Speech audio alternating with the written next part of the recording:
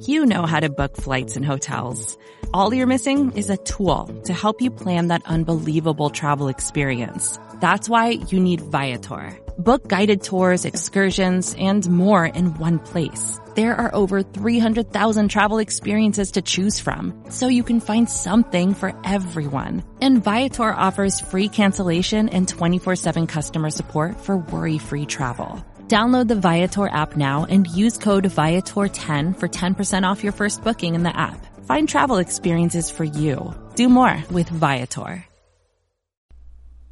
What's happening, Chicago Bears fans? The 2018 NFL season is over, and while the official start to the 2019 league year is still about a month away, us Bears fans are already fired up in anticipation of what year 2 of the Matt Nagy era will bring. And I got a special guest on the show today, so let's get down to business right away, and let's get things started. So welcome to the show. This is T-Formation Conversation. My name is Lester A. Wiltfong Jr., and I am the editor-in-chief at Windy City Gridiron. And if you guys listen to us right now, you're listening on the Windy City Gridiron podcast channel and our new host site, which is Megaphone. But you can still subscribe to us at all the places you normally get your podcasts, iTunes, Google, Spotify, et cetera, and you'll still get the show plus Bear With Me, which is Robert Smith's show. Plus, we have another show that is coming very soon that I'll touch on in a second. But now that I got that out of the way, I want to welcome a longtime friend of the show. He is the lead draft analyst at Windy City Gridiron. You can follow him on the Twitter at TheDraftsmanFB, and you might hear him co-hosting a show right here on the WCG channel real soon. So EJ Snyder, welcome to the show. EJ, long time no talk. Yeah, it's been a bit. Switched platforms a couple times. Yeah. And, we're out of season now, but happy to be back on and looking forward to things to come here pretty quick. Well, the Bears are out of season, but this is your season. This is when you really shine, right? Oh, this is Christmas. We're starting the Christmas season for me. I always say it's like opening gift, but yeah, I've fallen off the wagon completely. I'm back into film work and making excuses to friends and family. So I mentioned it briefly, but a little birdie told me that you were thinking about getting a podcast going right here. Do you have any details to share right now?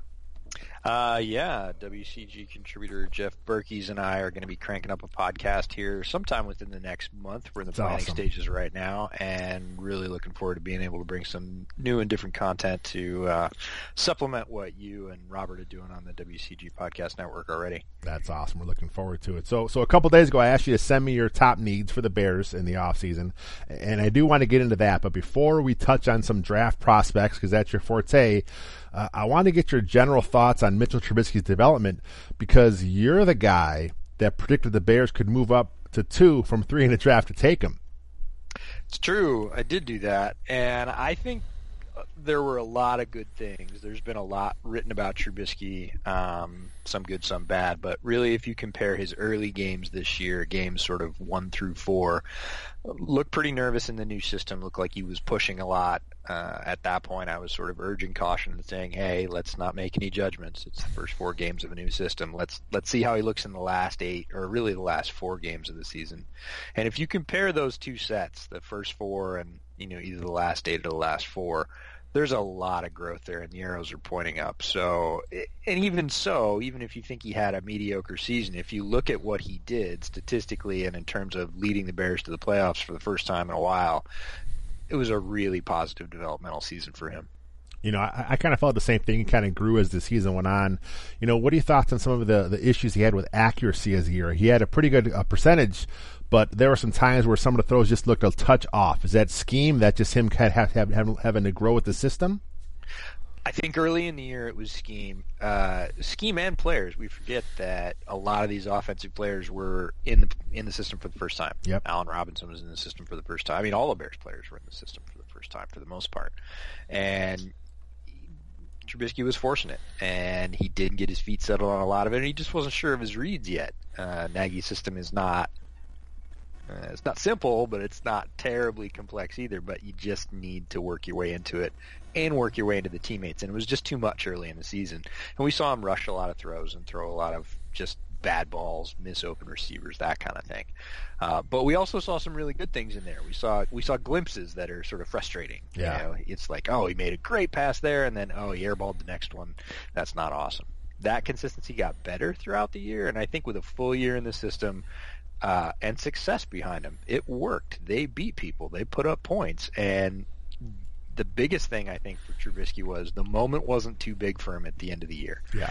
Last game of the year, third or fourth quarter, they weren't going away from the quarterback. They weren't, riding Jordan Howard and taking the ball out of his hands. Matt Nagy was more than comfortable in putting the ball in Trubisky's hands and saying, go do what you do. And that's just something you can't teach, and that's a huge, huge thing moving forward. Yeah, I thought the same thing. As the year went on, he got better. The moment was never too big for him. The very first game against the Packers, he looked a little shook in the second half, but since that game, I think he kind of learned from his mistakes. He got better as the year went on, and I think that he does have what it takes to be a franchise quarterback. I assume you're in the same boat on that as well. Absolutely, and I think my biggest problem with how Chicago media and fans, or even fans around the country, NFL fans around the country, treated Mitch Trubisky was how quickly we forget, right? Quickly we forget that Chicago couldn't buy even a medium amount of decent consistency at that position for how long? Yeah. There wasn't a guy that could win games at that position for Chicago for quite a while. Now, you can say what you want about Cutler, but Cutler is a lifetime 500 quarterback, no matter whether he's in Denver, Chicago, Miami. He is a lifetime 500 quarterback, so you're going to win half your games with Cutler. Yeah. I think we have all seen already that with Trubisky, the possibility of winning more than half your games is a reality. Definitely. It's definitely a real exciting time now for Bears fans. But to stay with quarterbacks, you had quarterback as one of the needs for the Bears this offseason, which is something I actually agree with. We actually obviously have Trubisky and Chase Daniels, your top two. But Taylor Bray is finally done with his practice squad eligibility. I think he's 27. He's been in the league, I think, now 5 years. He has enough accrued seasons where they can't keep bringing him back on the practice squad and stashing him there. So the Bears need that third guy just in case. They may not keep him on the roster, but having a guy in the pipeline in the practice squad just in case something happens, they need him there. Plus, you need a guy for the reps in camp and OTAs. So do you think the Bears could actually draft a guy late, or do you think they may go with an undrafted guy to kind of groom and depending on which one of those guys you go with, who are some rookies you're looking at right now? Yeah, quarterbacks, it's interesting. If you're going to spend a draft pick on a quarterback, especially in a year when you don't have a lot of draft picks, you better believe in that guy to at least step into that number 2 role and sort of replace Chase Daniel. Yeah. And Chase Daniel's here this year, and I think he's done next year. So you got to have, again, that guy in the pipeline. Having a guy with a year of experience in the system, we just talked about growing within the system, would be a huge thing. So if there's a guy there that Matt Nagy really likes and thinks can step in and be the number 2 for a while, I think that's a great choice. If you're looking at UDFA, you're really just trying to find a gem of a guy maybe that you can stick on the practice squad, and maybe you hope there's some good stuff there, but the amount of UDFA quarterbacks that make a difference even as a sort of solid number 2 that step in and win games is pretty small. So if you're looking for that, you're probably going to have to spend a pick on them. That being said, there's a couple of guys this year that I think if they really like him in the mid-rounds, Brett Rippon from Boise State. Yeah.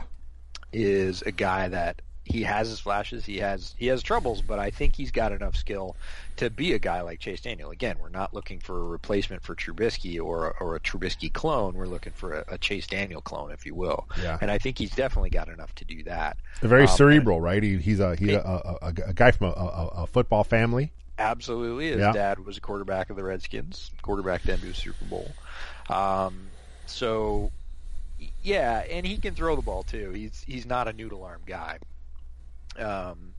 And the other guy is a local guy to me, plays at Washington State for Mike Leach, or played, I should say, for Washington State, Mike Leach's offense there, Gardner Minshew, and doesn't get a ton of national press, very cerebral guy, has experience in a wider open system that's actually a lot much more like Matt Nagy's system, so maybe wouldn't have as many growing pains there. I think when teams get him in the room, they're going to like him more than they might think, because he has a very good football mind. But he's a guy I might keep an eye on as sort of a dark horse in the later rounds, 4th, 5th. If he's there and Nagy has his meeting with him and likes him, sure, I could see it happening. Nice. Another need that we both agree on is a no-brainer. That's place kicker. Cody Parkey cannot come back, in my opinion, after making a mockery of the miss by accepting the most honorable player award from the Today Show. That's just a joke, a clown show there.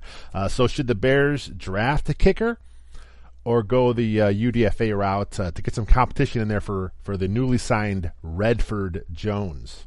Yeah. That's a cool name, right? Good old Redford Jones is a great name. Sounds like he's a 1970s private eye or something. Yeah. But, no, they definitely need a kicker, and I would take the throw it at the wall and see what sticks approach. The Seahawks are really good at that at almost all positions. They'll draft a guy, they'll bring in a couple of UDFAs, they'll bring in a free agent, and they'll just play him and see who can stand up to it. And look, I'm going to be super honest. I don't scout place kickers. Yeah. Never have.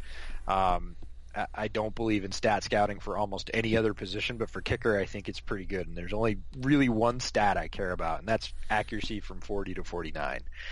Statistically, accuracy from under 40 yards doesn't really much matter. Almost everybody makes those kicks. If they don't, they're definitely not even in consideration. It's more of an eliminator stat than anything else. But if you're trying to separate good kickers from bad, it's that accuracy from 40 to 49. Those are the money kicks that you have to make. Now, the kicker's also got to have experience if he's coming to Chicago in kicking outside, natural surface, and with weather. Chicago's a notoriously tough place to kick. But other than that, you find me a kicker that doesn't have much of an injury history, is really good from 40 to 49, and is pretty confident, can come in and kick. Sure, I don't care where he comes from. He could be UDFA. Yeah. Spending high draft picks on kickers, third, fourth, fifth, no. Ridiculous. If you want to spend any draft pick on a kicker, it's a sixth or a seventh, and the Bears only have one of those this year, or two, but lower down. So draft pick on a kicker, I don't know, but I would bring in a lot of options, and you never know. This is one that could turn really quickly if they go out and say sign a Matt Bryant to a 1-year deal, which I would absolutely be behind. Matt Bryant is still kicking at a very, very high level.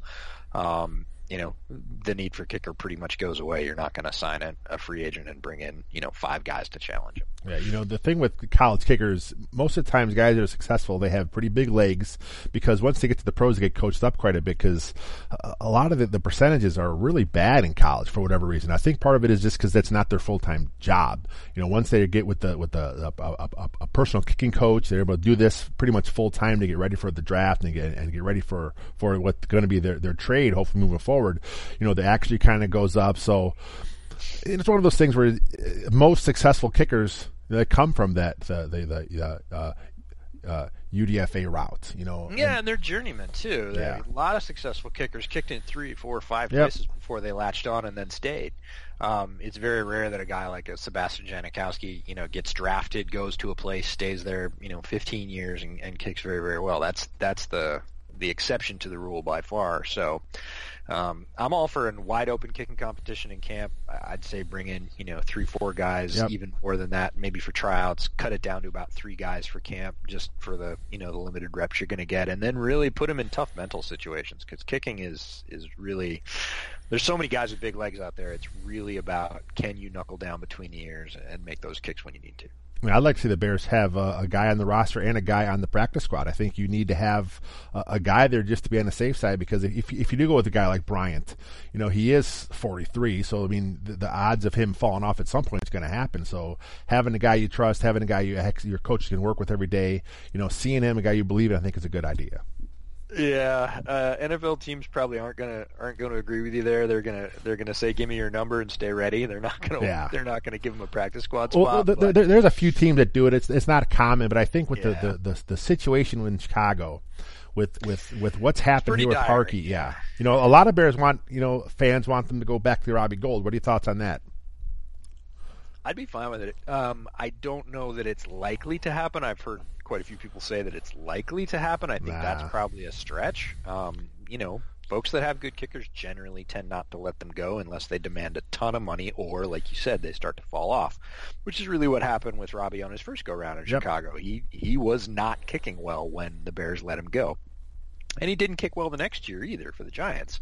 Then he whatever got right in Robbie's life got right, and he got back to being Robbie Gould, and that's great. And if he wants to come back to Chicago, I wouldn't break the bank to do it, but he seems really open to it. He talked about it at the Super Bowl and a couple of different interviews, and he definitely knows how to kick in Chicago. He's a fan favorite, and he's been kicking at a very high level, just like Matt Bryant. He's not a spring chicken, but he's been doing what he needs to do, which is putting the ball between the uprights. So if he wants to come back to Chicago, and Chicago will have him, and he gets loose of San Francisco, all ifs, sure, absolutely.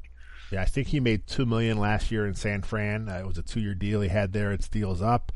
There has been some talk from San Francisco about them franchise tagging him, which would be about $5 million for a kicker. I mean, we have seen it happen in the last few years. Teams have done it if they want a guy that they believe in, they want to make sure he stays.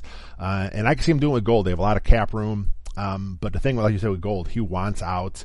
He wants to come to Chicago. He talks about it. He drops hints on Twitter that he wants to come back to Chicago. It's a really weird situation. And basically, for me, this is my thoughts on the whole Gould thing. It's either Gould, in my opinion, or you bring a bunch of young guys like you talked about. When he was cut, a lot of fans were fine with the decision. Like you said, his preseason was terrible. The previous year, he had a couple bad stretches where his kicks cost the Bears games. So Bears fans were mad at Gould at that time. It's a bunch of stuff in hindsight now where fans are pissed about it, because at the time most fans were okay with it. You mentioned the Giants, you mentioned the Niners. It wasn't like he went straight to San Fran as being good. So here's the thing about Bears cutting him. He even said, I think it was on The Score, that getting cut by the Bears was the right thing for the team and the right thing for him, because it made him refocus. He had an injury a couple years prior.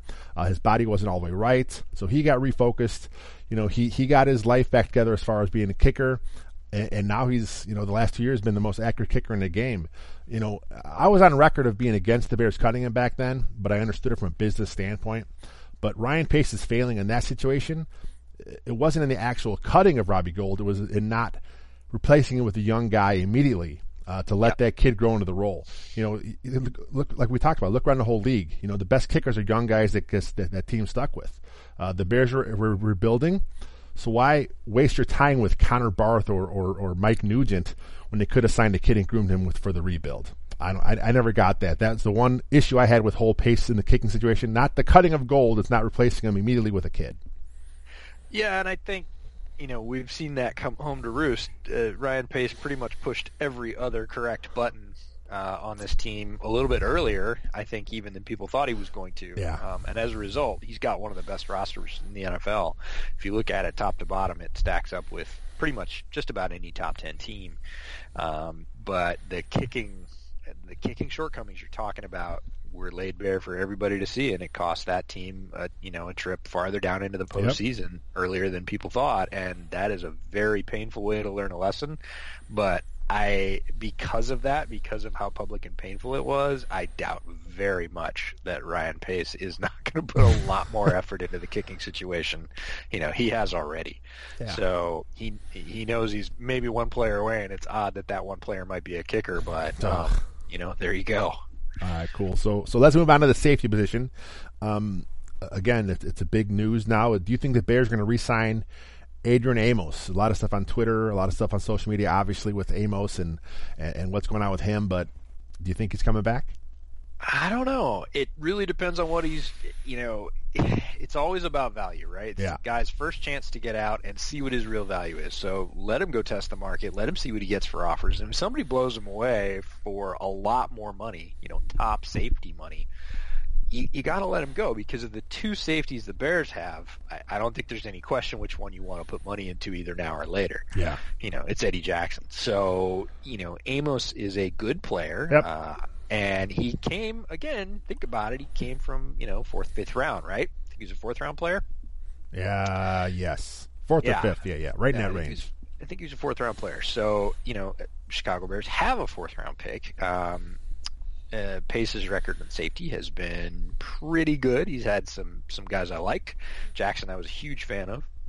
You know that pretty well. Yeah. Guys like DeAndre Houston-Carson, I think he's all right and can play a role. Is he a starter? I don't think so. Was never really a big fan of the Deion Bush. So it's a bit of a mixed bag, but he's found guys like Amos and Jackson down in the draft, and that's where they've got picks this year. So if Amos goes, I don't think it's the end of the world. Let's put it that way. Hub Arkish actually thinks that the Bears may try to upgrade at safety since Amos's asking price is so high. Hub thinks that they may just go all in and say, let's just go with get a guy for a couple years and get a better player. And there's some few upgrades obviously out there right now. Tyrann Mathieu and then Landon Collins are both free agents. It's a pretty good free agent market for safeties at the top end. So Amos may not get the money they're getting. But if the Bears do stay in-house, you just talked about it, you don't think Deon Bush can work if that's the way they go? I think he can. He certainly improved a lot. He surprised even me with training camp last year, and that's a bit of a new staff, same defensive staff, but obviously a new head coach in Matt Nagy, and something turned on for Deon Bush because before that he didn't look good. He was barely hanging onto that roster. He was I don't want to say making a living on special teams, but playing exclusively on special teams and didn't seem to have any shot at breaking in as a contributing defensive player.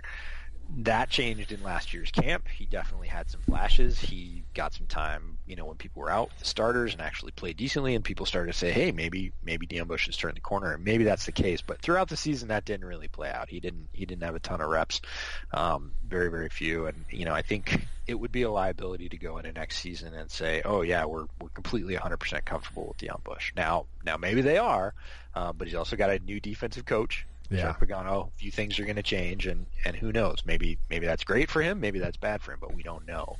And there isn't a body of work to sort of to stand on and say, look, this guy can play in the league at a high level. So, I think they could get it done with DeAndre Houston Carson or Deon Bush. Do I think they could do better? Either in free agency, certainly they could if they wanted to pay a ton of money. But again, I don't know. It's a really good strategy for team building to lock up a ton of money in safety when you're going to have to pay Eddie Jackson a bunch of money eventually. I mean, he's probably going to end up being the highest paid safety in the league if he keeps playing the way he's playing, and that's a thing. And I would pay him for that in a couple of years if everything stays the way it's been. And he stays injury-free. But, could they do better in the draft? Could they get another Amos? Could they get another, I don't want to say Jackson because he's blossomed so incredibly well. But there are some guys out there that are pretty interesting at the safety position. And really, I think the strength of the safety class this year is probably not at the top. Last couple of years, it's been a little bit top-heavy in terms of talent. And this year, there's a pretty good glut of guys in the 3rd, 4th, 5th round. Jaquan Johnson out of Miami is a guy. Marquise Blair is a guy out of Utah who's really interesting physically. His mental game maybe not so great, but I'm going to be digging into safety here in a couple of weeks and have a better idea about those mid-round guys. And I think there's some value there, and Pace has experience pulling that value out of the draft. So when it comes to drafting a safety, I think at this day and age, it's nice having a thumper, but I'm not so sure it's necessary. I wouldn't mind seeing the Bears have two guys back there that are both like the same kind of free safety skills that Jackson is. I think it's just in this day and age, you got to have guys that can cover. And those are the guys that are coming out of college. There are very few true box safeties because all the box safeties are linebackers. Linebackers, yeah. Yeah. So guys have to be able to cover. When you're covering 4 and 5 wide receiver sets in college all the time, you can't have a guy that can't cover. And then you're running a 225-pound tight end who runs like a wide receiver. Now you're down to a sort of 5th or 6th wide receiver. Everybody's got to be able to cover. So the type of player you're talking about is really the type of player that most colleges that play wide open styles are producing because they have to cover that too. It's that spread offense. It's all wide open, and you have to have Absolutely. guys like, yep. And so another Bears need we both agree on is cornerback. And my concern, like most fans, is at nickelback if Bryce Callahan is not re-signed. Do you trust anyone on the current roster to fill in at slot corner if Bryce does walk? I think Sherrick McManus played really well this year. Yes, he did. Wouldn't have been a guy that had said that in previous years. I thought he played passably in previous years. But I think he is 30. Really he's well. 30, 31, right? I mean, he's old? Yeah, I think he's getting up there. He's 20. Ooh, I just looked at it. Hang on. We're both turning to the Google machines. Look at us. Yeah, I've got the roster up. Always do when we're doing this. But I was surprised he's not as old as I thought he was. Sherrick McManus is 31. He's 31. Yeah, he's 31. So he's getting there. But again, guys are playing longer. It's a young 31. Yeah, he doesn't have a lot of mileage on him. A lot of mileage, yeah. You know, a lot of special teams mileage, but not a lot of defensive mileage. And he played well enough this year that I feel, put it this way, I feel better about Sherrick McManus filling in at nickel than I do about either Bush or DeAndre Houston-Carson filling in at safety. So in the draft, any prospects intrigue you that could come in and maybe give you some reps at that slot corner? Absolutely. There's always guys, again, with the spread. You need 3 corners, four corners, I would say. And the reason I think corners need is because Kevin Tolliver is a wild card. You know, the rookie out of LSU, he's a big guy, 6'2", 192, definitely looks like a boundary corner, runs like a boundary corner, and that's a good thing. But if Fuller or Mukamara goes down, there really isn't anybody behind him except for Tolliver. Sherrick McManus is more of a slot corner. Yeah. So you need another corner there. And you know, do you go for the outside one to back those guys up, or do you go for a pure slot guy that maybe comes in and starts? But there's a ton of corners out there. Guy I've liked some film on so far, Joanne Williams out of Vanderbilt. People talk about Chris Boyd out of Texas. I like David Long out of Michigan. There's a guy that a lot of Bears fans have probably seen, plays right up the road. Rocky Ya-Sin, great name, out of Temple. Is another guy that a lot of people talked about. He was at the Senior Bowl. And then another local guy for Bears fans is Montre Hardage out of Northwestern. I haven't watched his tape yet, but you know, there's always going to be guys. There's a lot of corners, 123 underclassmen or something declared this year. Wow. So there's a ton of players out there. And yeah, I think you can get one. You know, outside's a little bit tougher, but I think inside's just as valuable now. Yeah, that makes sense there.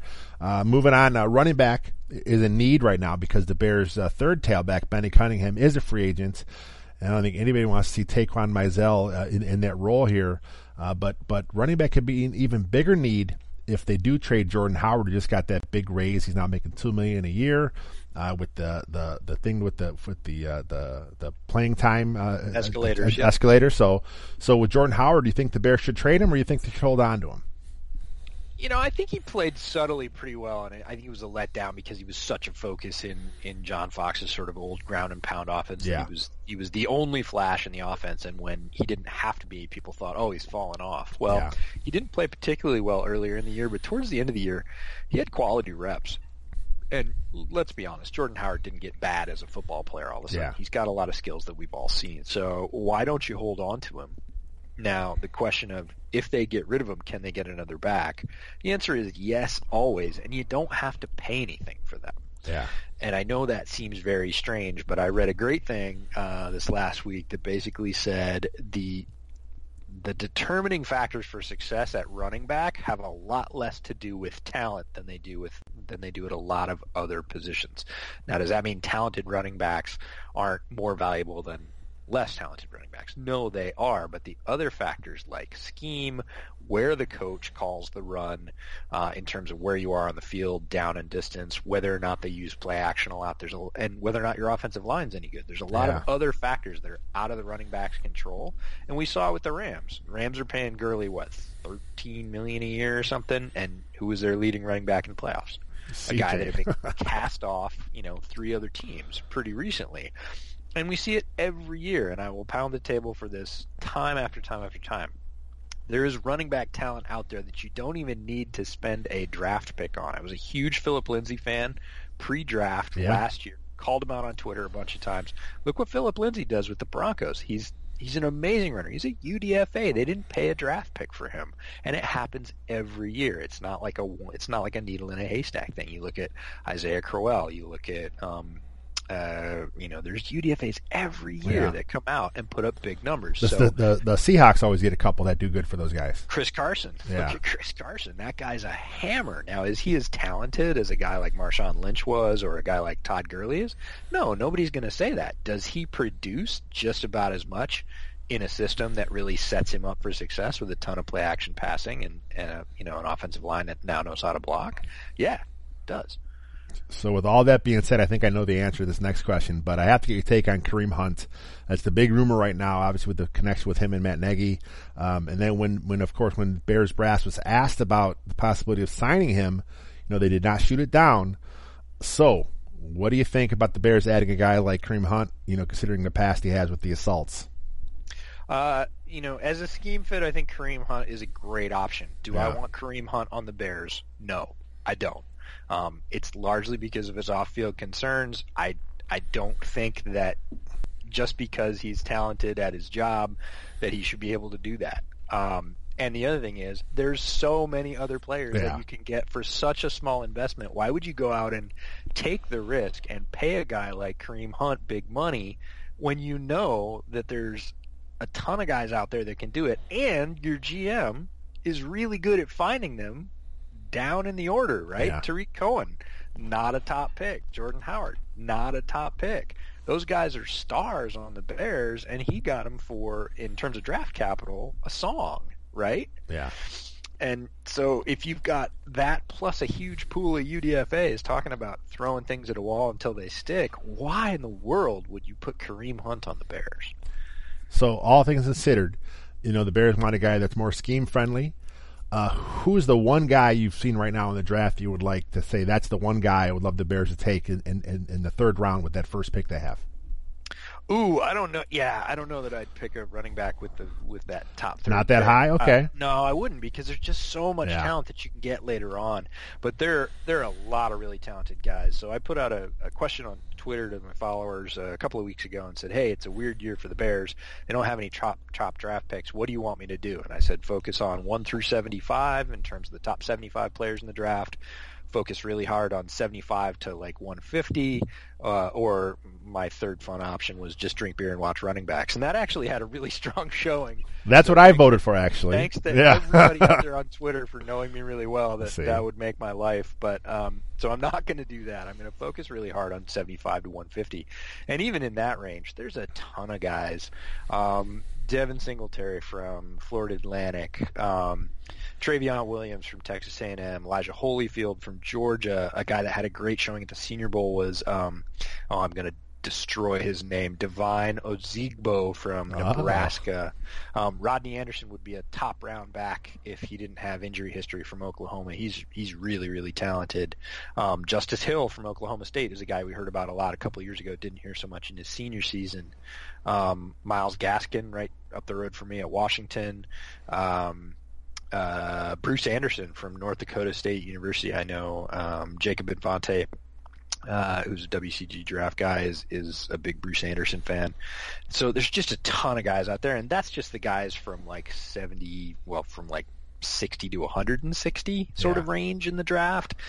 There's going to be guys that, you know me with running backs. I save them like candy because they're my favorite tape to watch. Yeah. And I'll be watching guys like a week before the draft, and I'll find some guy from, who knows, the Citadel or something, and, just be like, this guy's amazing. And he'll be a UDFA. If he gets a chance, he could get on a roster. It's all about where he lands. So I just don't think you go for running back high in the draft. I just don't think it makes good sense. Speaking of UDFAs, let's talk about one from last year. Ryan Nall, he's still on the roster. You think there's any chance he sticks? Absolutely. I think he could give you quite a bit of what Jordan Howard gives you. Now, is he as good as Jordan Howard? No, there's a talent gap between those two. They're a little bit different in style. But Nall has this ability, and has had since his Oregon State days, of being big enough to get through one tackle, and then his straight line speed is really good. Yeah, I was really surprised last year with I think he had 2 big runs in the preseason, and when he ran at the combine, it wasn't to the point where you think, oh yeah, he's fast enough. But then when you watch him, you're like, if you watch tape on Ryan Nall, all his Oregon State tape looks the same. It's he takes one pretty good solid cut, and he's got decent vision, okay feet, not great feet, but he's got good power. He's a solid guy, and if he hits one guy, if he gets that slot corner coming down on him and he bounces off him, forget it. People aren't catching him. He will run 75 or 80 yards with people trailing him. And his runs in the preseason for the Bears look just like that. Hit a decent crease, hit it hard, get through, get 2 steps, and then everybody's like, whoa, for a big guy, I didn't think I was going to have to try and catch him, but he'll outrun you. Nice. So your last need actually surprised me a little bit, and that's because you have inside linebackers and need a not outside linebacker.